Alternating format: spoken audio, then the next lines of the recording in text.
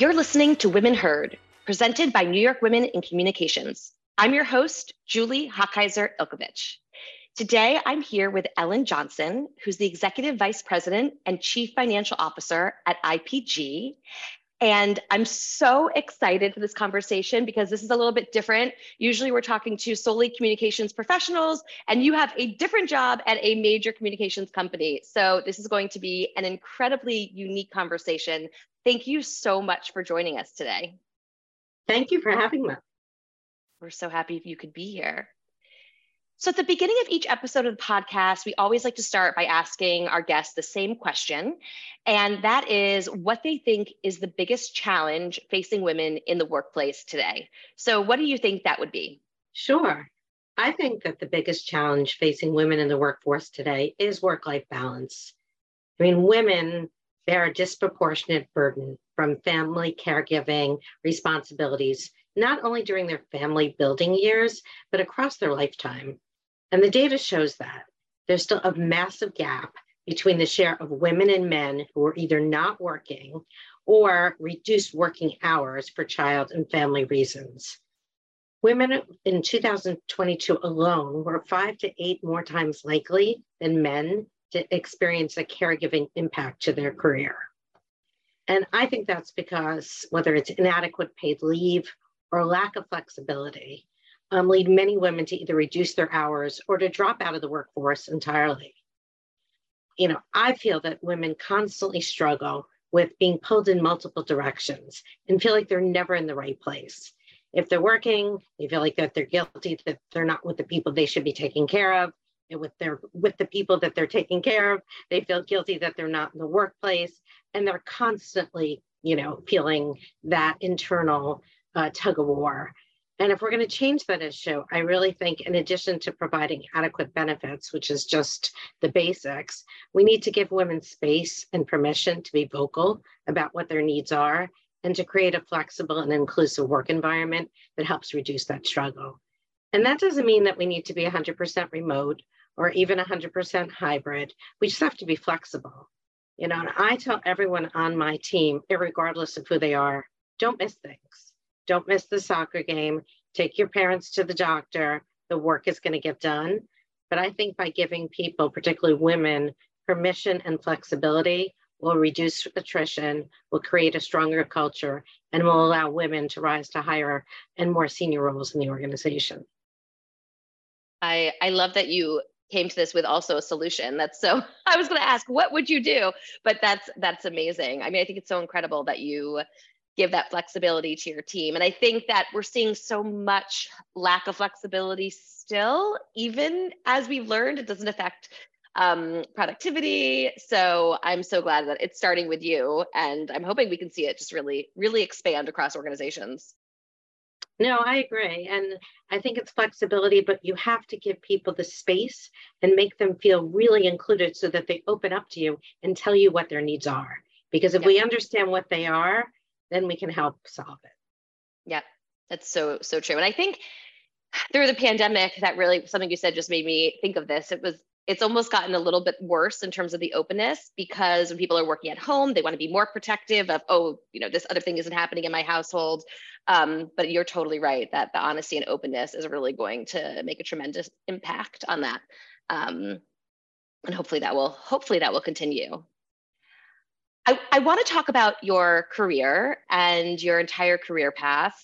You've had a variety of financial leadership roles, and I'd love if you take a moment to kind of walk us through what that looked like, how you got to where you are today. So what was your education like? What were your first jobs, even fun, unrelated jobs in your youth? And what was the path to get you where you are today? Sure. I started out at a state school in Albany, New York, SUNY Albany. I was an accounting major and took my first job in public accounting and auditing. I worked for Coopers & Lybrand, and I loved client service, but I didn't have the same affection for auditing. So I stayed with Coopers & Lybrand for a couple of years. I completed my CPA certification, and then I left to explore other areas of finance. I took a job at Revlon, where I wound up spending 10 years. I had various positions there, from financial planning and analysis to treasury to corporate finance. And given the type of company that Revlon was, that it was burdened with a lot of debt, I became what they refer to as a high yield expert, which, dial forward, you'll see why that was relevant. But I had a tremendous experience there, learned so much. And at the same time, I completed my executive MBA at NYU. So for 2 years, I worked full time and went to school full time, which was an interesting period in my life. And then I eventually left Revlon because I had, as I mentioned, all that high yield experience, but I wanted to balance it out with high grade experience, and so to work for an investment grade company. And that was IPG. So I took my first role 23 years ago as assistant treasurer on the international side of the business. And it was a great role. But shortly after I joined, IPG went through a very difficult period. IPG in the 90s was extremely acquisitive. It acquired a large number of companies, but failed to properly integrate them.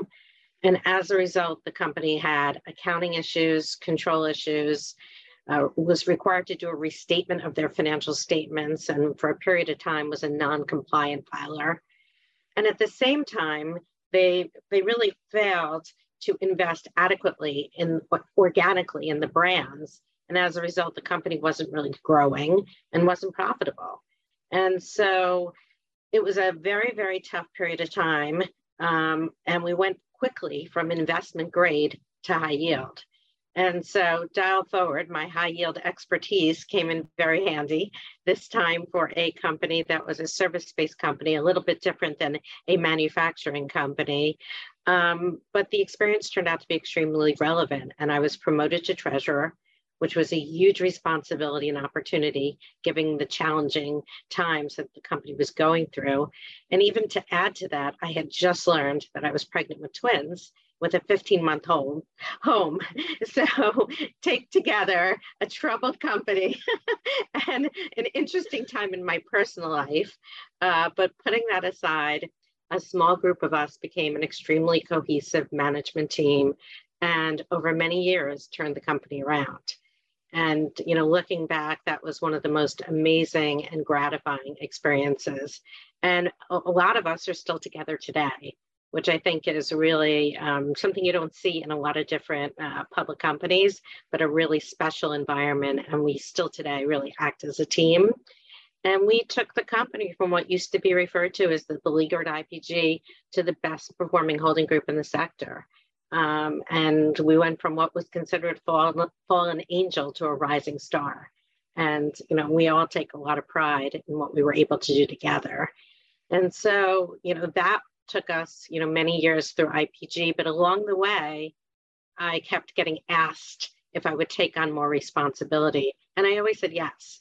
So I took on the M&A department. I took on the financial planning and analysis department. And in 2018, when one of the CFOs of our media business left, I was asked to take on a dual role. And while I was still SVP of finance at IPG, I was also CFO of our media business. And I did that for 2 years. But I learned so much in those 2 years. I really loved having the operation experience and being part of the business, not just a corporate. And I learned so much.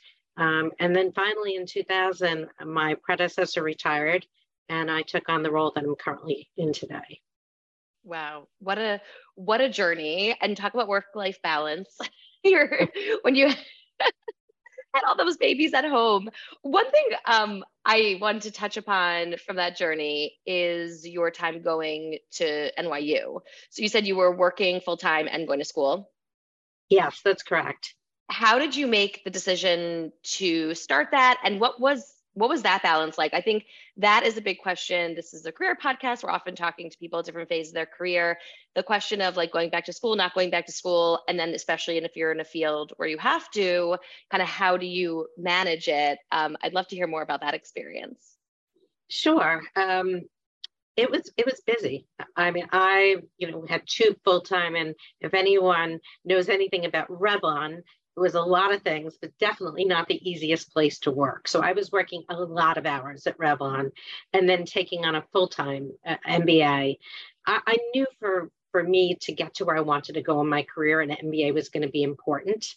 And the choice was you either pull yourself out of the workforce and go to school full-time, and that's one decision. You could do it part-time, which takes many years, or I could try to be very, very focused on, my career for 2 years, and I chose that route. And it was a great route because all of the students that you were with were working full-time too. So you didn't only learn from the professors, but you learned from your fellow students. And it created a very rich learning environment. Sounds busy and amazing. Thank you so much for sharing that journey with us. It's incredible. And I mean, so unique at this point to be at a company and really grow with it for so many years. So I love hearing about experiences like that. And like I said before, I'm just excited to speak with you for many reasons, but talking to a CFO for the first time on our podcast, we're going to definitely learn a lot. I'd love for you to tell us just more about your role and kind of where it sits within the organization, and then what teams you work the most closely with. Sure. So I report directly to our CEO, Philippe Krakowski, and my role is very interesting and very broad. So I am responsible for all the financial functions, IT, and real estate.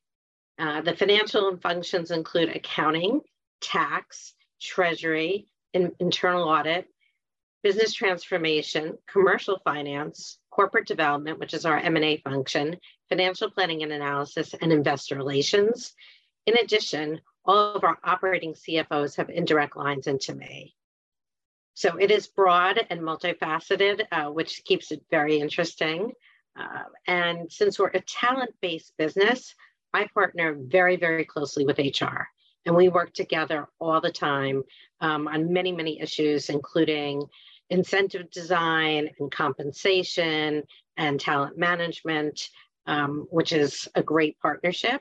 I also work very closely with our legal department and our corporate communications group, because like corporate communications, I am one of the voices of our company to our external constituents, whether it's our shareholders, our potential investors, our bondholders. So that partnership really helps. You do have a communications role as part of it all. What is, I mean, I'm sure you've just learned so much over the years, and sounds like continue to just acquire knowledge. What is now, maybe not your favorite, but what are some of your favorite parts of your job? What do you just love doing? So I take a lot of pride in leading a very strong team at corporate. I'm very lucky. It is, one of the best teams I can imagine. So I enjoy actively supporting them. I'm also passionate about continuing to pursue opportunities to use data and technology to make what we do on a day-to-day basis more efficient and more effective, and continuing to drive to operational excellence. We are a 10-year team, but we're not complacent, and we continuously look for ways to improve what we do. I also really love being the communications person, being one of the external voices and working with our investors. However, over my 23 years, I have to admit, I've truly fallen in love with the advertising and marketing services industry. So I really do love working with our operators across our many disciplines to understand what their needs are, how their business needs are changing so rapidly, and how we can best support them. It's incredible. It's such a wide job. I can't even picture. This is one of my least favorite career questions, so I'm not even going to ask it. But like, what a typical day looks like. I'm guessing the answer is that no day is a typical. It's a typical day. That is very true. There's certain things that become routine. We're a public company, so we have quarterly reporting. So I'd say that is one thing we can always expect and prepare for. But the challenges that arise on a day-to-day basis, whether they're HR related because we are talent based, whether it is a new opportunity because the landscape that we're working in is evolving so quickly, it really keeps us all on our toes. And growing up, were you a math brain? Like, what were you interested and excited about when you were in school? I have a diverse interest. I do have strong mathematical skills, always had, always been interested in business, but I also was, loved being in the theater. I loved being a cheerleader. I loved, athletic things. I loved seeing team sports. So wide variety of interests. So it wasn't just like direct from math to business. But I think that all of those interests combined sound like they really influenced the career that you've had. Absolutely. In a recent interview that we saw of you, you mentioned you don't see yourself as a finance person, but rather as a business person. And I'd love for you to elaborate on that and just give a little bit more insight into what you think makes a successful business person. Sure. I think a business partner is someone who's strategic and helps formulate the priorities and plans that are needed to drive growth and really partners with the operators to help get there. You need to be solutions oriented. You need to be proactive. You always need to bring a financial mindset and discipline to help deal with the challenges and solving them. For example, what are the right capital allocation decisions to support growth? Or can you come up with a different method of pricing or how to solve a client's need financially? But you're coming out of it from a proactive partnership as opposed to just reporting the results or managing expenses. And so that's where I really see the difference.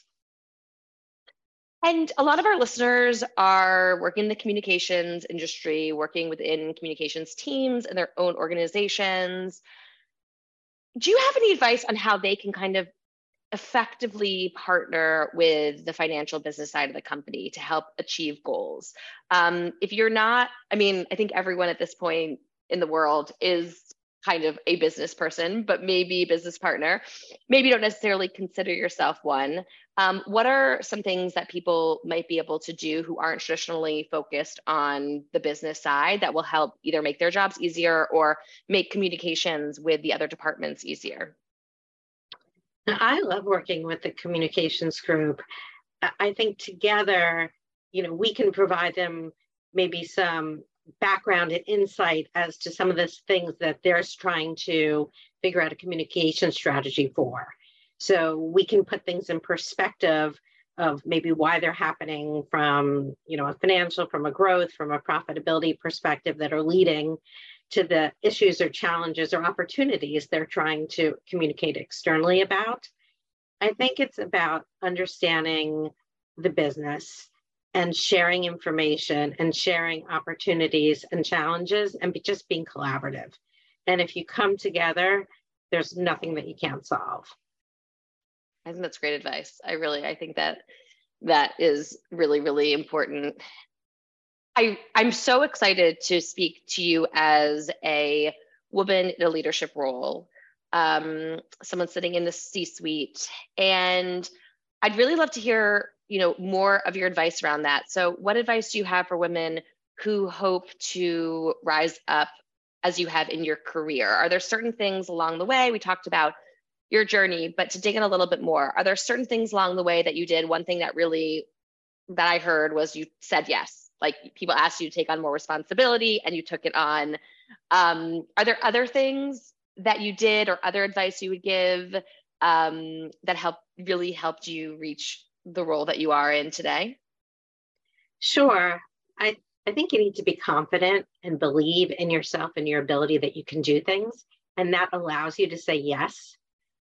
Sometimes you just have to jump off the diving board, right? If you've never had children before, you're not exactly sure what it's like, and you don't really know till you're on the other side. It's just one example. And every career opportunity, whether you believe you have, a super amount of knowledge or experience, if you have the confidence in yourself and the ability to learn, you should say yes.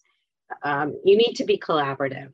One of my favorite expressions for anyone who knows me well is teams win the game. And that is the best, most fun way to work. So if you can create visions and objectives and get people aligned behind you, to me, that is, a secret to success. And be decisive. don't be afraid to have a point of view and be decisive, and everything, if it doesn't work out, use it as a learning experience and pivot and embrace opportunities and change. The world around us is evolving so quickly. The marketing and advertising services landscape is, only accelerating the pace of change. And so, embrace that. And what about saying no? Were there certain times in your career where you found that not saying yes to something, saying no, or pushing back on something was helpful, or almost like, how do you know when to do that, or how do you yourself determine when to do that? I think you have to know yourself. And I always tell people, be careful of what you wish for. So if you are having a career discussion with someone, be honest.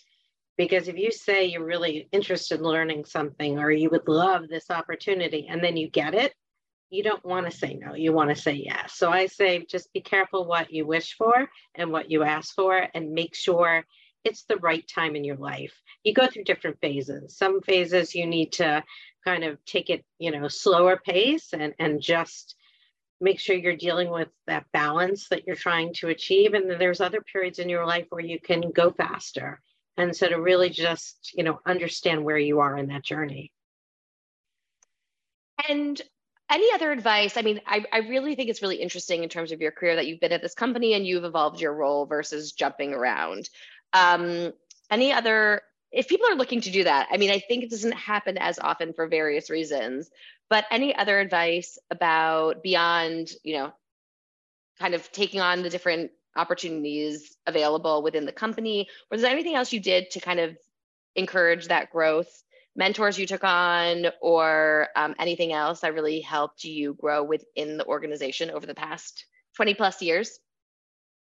I always believed that you wanted to diversify your skill set. And that was a mission I was on, from starting from auditing to leaving auditing to getting a broader, more diverse. And each different department or opportunity I had, I felt filled my toolkit a bit. So that was one. And then I think people sometimes don't really value enough the brand equity you build over time, and the reputation. So if you take on a role and just give it your best and succeed, that earns you a certain amount of brand equity that you can then leverage into other things. And people recognize that. They know who puts 150% in to everything they do, and the work ethic. I think looking within for opportunities within that organization versus constantly looking externally is really helpful as well. I don't think people necessarily think of that as much. So now we are going to do some of our games, have a little fun. This is, like I said, it's a career podcast. We'd love to hear about people's journey and career advice. But we also have a fun thing that we always do, which is our classically annoying interview questions. We ask questions that you'll get asked at an interview. They're usually annoying. You know that the person interviewing you has like a certain thing that they want to hear. They're weighted. And so I always encourage the guests to either answer them how you would really answer them, or if you prefer, you can answer them like how you think people should answer them to get the job. So that's up to you. So we have a couple of interview questions, and this is your job interview. I love to especially do this with people in higher executive roles who, it sounds like you are definitely working with candidates a lot, but you probably haven't had a job interview in quite a while. So I will be giving you one. So the first question is, where do you see yourself in 5 years? I see myself more experienced and smarter for having used the years to learn as much as possible, and even more capable to handle the challenges that come my way. Perfect. Perfect. What do you think people want to hear when they ask that question? I think if there's a clear next step that's obvious, they may want to hear that you're gunning for that. But I think they want to hear development, right? The energy that you're just, a lifetime learner, and you're not satisfied. You're not complacent. Absolutely. Yeah. I think the growth is really helpful to hear. If you could choose a different career, what would it be? So this could go for me personally in a lot of different directions. If we stay on the business front, chief revenue officer. Love to be primarily responsible for driving the growth. If we go in a completely different direction, maybe some of my passions or hobbies, interior decorating, fitness instructor. I love it. What's your fitness of choice? Oh, I have many. I mean, most currently it's the Peloton, but I've been a lifetime workout person, so it's definitely a passion. I'm also a Peloton person, and I feel I'd love to do a study of women in communications and how many of them have a Peloton, work on the Peloton, work out in the Peloton. I think we find a lot. I think so too. It has to be. It might be tied to success.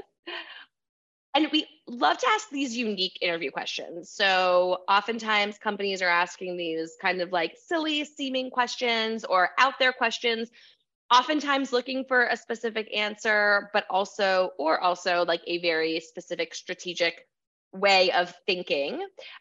So this one is from HubSpot. So if you're interviewing for a job at HubSpot, and the question is, if you had a choice between two superpowers, being invisible or flying, which would you choose? Definitely flying. If I can get places faster from one to the other and be more places in one day or 1 week, I would absolutely take that. That actually brings me to another question that I just kind of had been thinking about in terms of travel for work. Do you travel a lot for work? I do. And how have you, I am a mother to two small girls, and I'm starting to travel more for my job. How have you over the years kind of balanced that? Because that's something I feel like we're never really talking about. And it is big to be away from your family for a significant amount of time. So when I was young, I used to lay out the clothes for the number of days I was going to be gone for each of my kids, because that would give me some comfort that I was still controlling what was going on in their life. And I'd write them lunch notes and line them all up for each day. And as your children get older, it gets easier. But I also used to turn around as quickly as I could. So if it meant going to Hong Kong for a day or two versus staying any longer than I need to, I would. So I would go to London for the day if that was required, and as quickly as I could get back to them, because it is very difficult being away, particularly when they're younger. I was just saying that. I'm like, it's so funny that your mentality changes from like when it used to be, okay, I'm going to go to the West Coast and I'm going to see this person and that person and do this. And now I'm like, how quickly can I get to California and back? Like, it's a really different mindset. Yeah, that's all good to hear. I try any way you can stay involved, but I'm sure everyone gets into a groove. We'll get into a groove over here too. We have reached our lightning round, so this does not have to be as lightning as it sounds, but a few short questions around career advice that we'd love to ask our guests.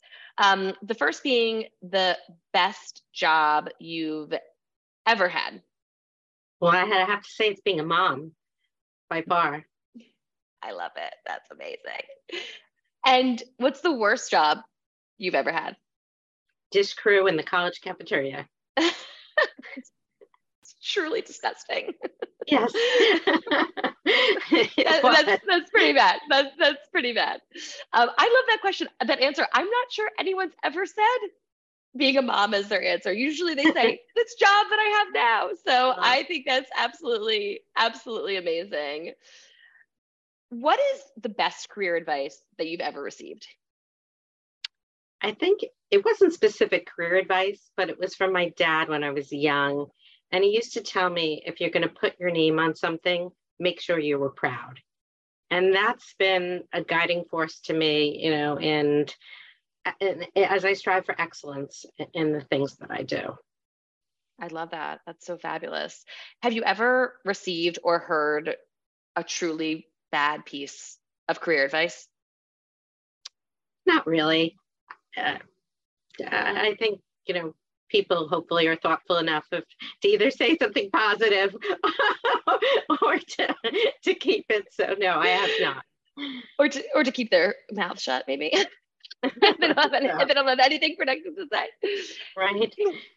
What's you can do more than one or just one. Like, what is a very memorable office moment, or it could just be career moment throughout your career journey? What are a few things that you really look back to as the high points of your career?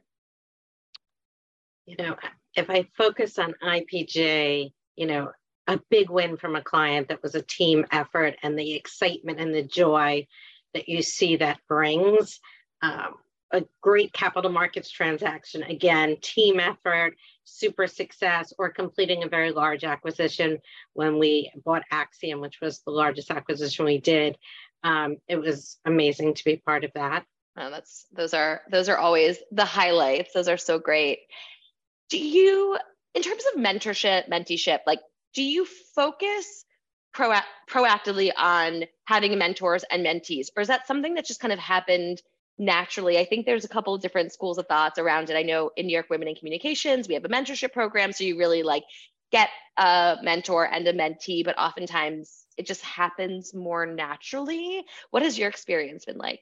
I've had both. I've been a mentor and I've had mentees, and I've also had people that just organically became people that we were close to and shared experiences, and you support, and they can come to you for advice. And so I think it could work either way. Mm-hmm.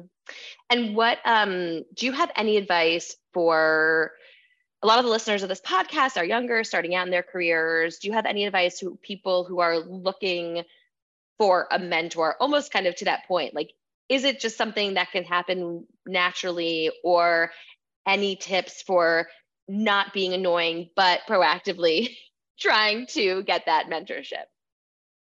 I'd say it's really a compliment if someone comes up to you and says, hey, can we sit down and chat for, whatever a number of minutes every so often? Because I'd love to get your opinion on some issue or some opportunity, or just get your advice, and just really build those relationships, because networking relationships is really the way corporate America works, probably the way life works.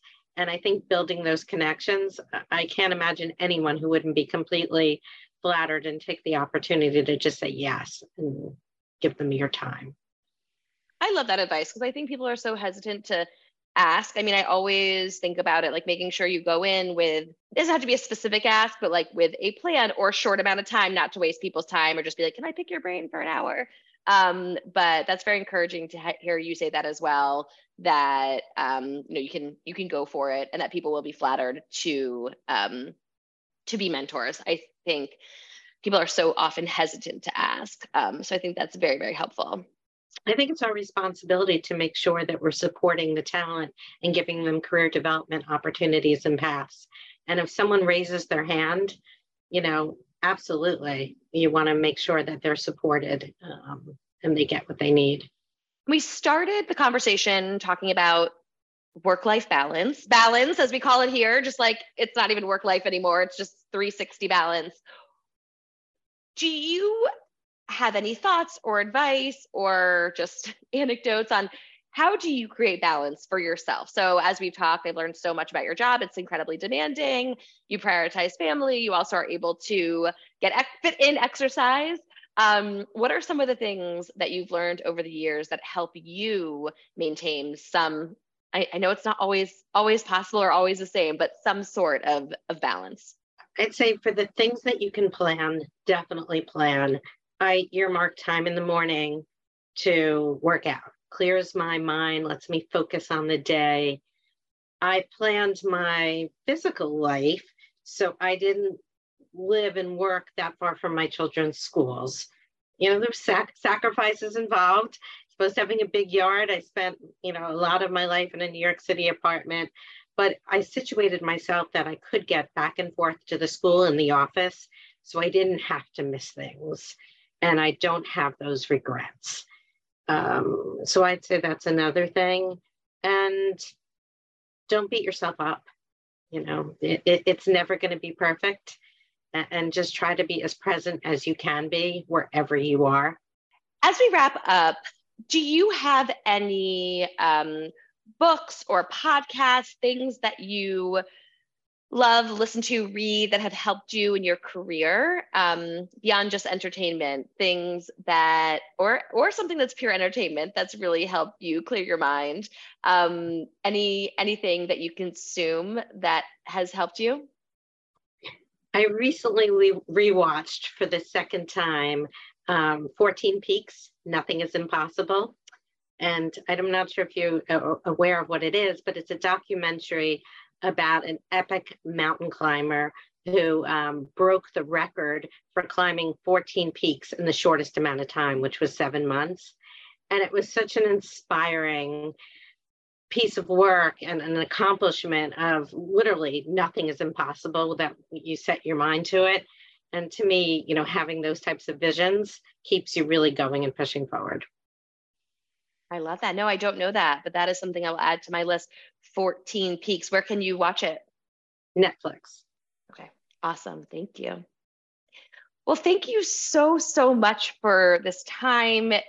I have learned a ton. It's been so valuable to me. And so it will be so valuable for our listeners. We really, really appreciate you taking the time out of your busy schedule to talk to us. Are you available on social media? Are there places that you'd like people to connect with you? Or do you keep it all private? They can reach me on LinkedIn, or my email address is on our website, and love to support other women out there. So feel free. Amazing. Well, thank you again. Thank you so much for your time. And I really, really enjoyed having the time to talk to you. I liked it as well. Thank you. You've been listening to Women Heard, presented by New York Women in Communications. I'm your host, Julie Hochheiser-Ilkovich. Thank you to our incredible producer, Liz Roberts, and the amazing team that works on this podcast: Chelsea Orcutt, Chrisanne Grisey, Mandy Carr, Alex Fetter, who wrote our original theme music, and all of the wonderful volunteers on the podcast committee. A special thank you to Donna Jean Plant and everyone at New York Wiki who supports us. For more information about New York Women in Communications, including how to join and all about upcoming events, go to nywiki.org. That's NYWICI.org. And please take a moment to rate and review our show wherever you get your podcasts. Thanks for listening.